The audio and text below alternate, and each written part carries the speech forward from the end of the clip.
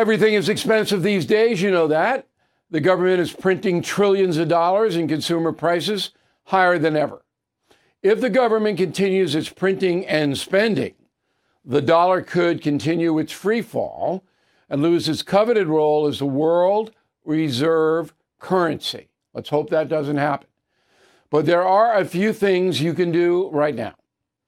American Hartford Gold can show you how to protect your money, your retirement, your hard-earned savings against inflation by helping you diversify a portion of your portfolio into physical gold and silver.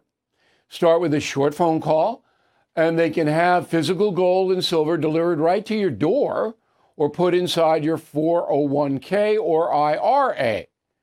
So please call or text them right now. Tell them Bill O'Reilly sent you. Call 877-444-GOLD, 877-444-GOLD, or text GOLD to 65532. Again, that's 877-444-GOLD, or text GOLD to 65532.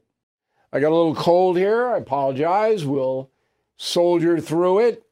I haven't had a cold in 10 years. It's so annoying, these colds, but there's nothing you can do. I mean, I thought my immune system was pretty solid in fighting this stuff off, but, you know, happens to everybody. So here's something really interesting. I live on the North Shore of Long Island, and then I have another house on the tip of Long Island, South Shore. Very lucky. I really regard myself as very lucky because I grew up in a very tiny house in Levittown. So out on the South Fork, the ocean is taking revenge. I mean, it's bad. And I'm going, whoa. Been out there 10 years. I haven't seen anything like this. So I don't know what's going to happen out there. Now, my house isn't in peril. It's on a big hill. But all other stuff around the beach is. And the town is. And it's bad. And it's nature, and there's nothing anybody can do about it.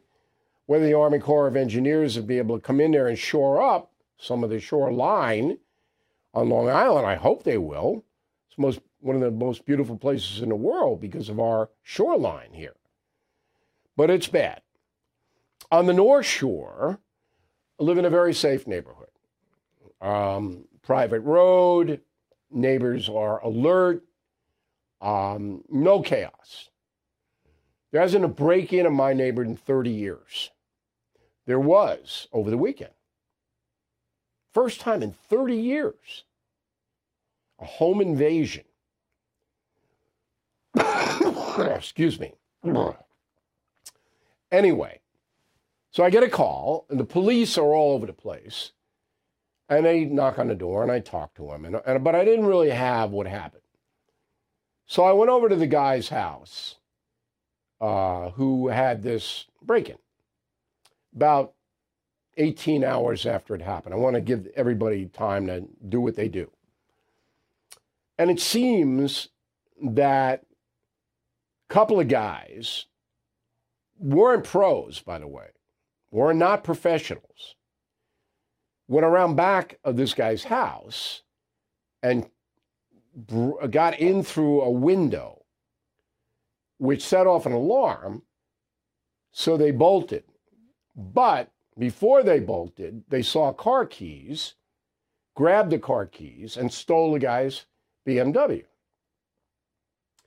So I'm sitting there, and the guy's walking me through it.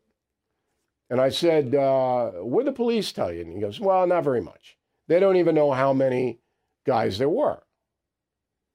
And I said, there were two. And the guy looks at me and goes, how do you know? I said, because one guy drove away in your car, but he had to get here. He couldn't walk. So another guy had to drive him. And that window is so small, there couldn't have been 3 or 4 guys. That'd be one guy come in. The other guy was probably in a car. And he goes, wow. I said, look, I'm not Columbo, but this was not a professional job. I said, did he take anything in your house? No. Nothing else take. I said, this was clowns, destructive clowns. So the cops find the stolen car in a housing project in Newark, New Jersey. And that doesn't make sense, because if you steal a BMW, it's a nice car. You take it to a chop shop, and they give you money, and then they chop it up or change the plates or do what they do. That's what you do. That's what car thieves do. These idiots slashed the tires of the car in the parking lot and did a little more vandalism, and that was it. And they ran away.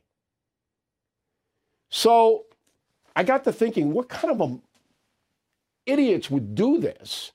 They're not even in it for the money. I guess it's a thrill thing. But then I said, if they get caught, what's going to happen to them? And the answer is not much. Even grand theft auto in the state of New York, you're not going to prison. These thugs know that. So these guys are probably blasted. They were probably joyriding around.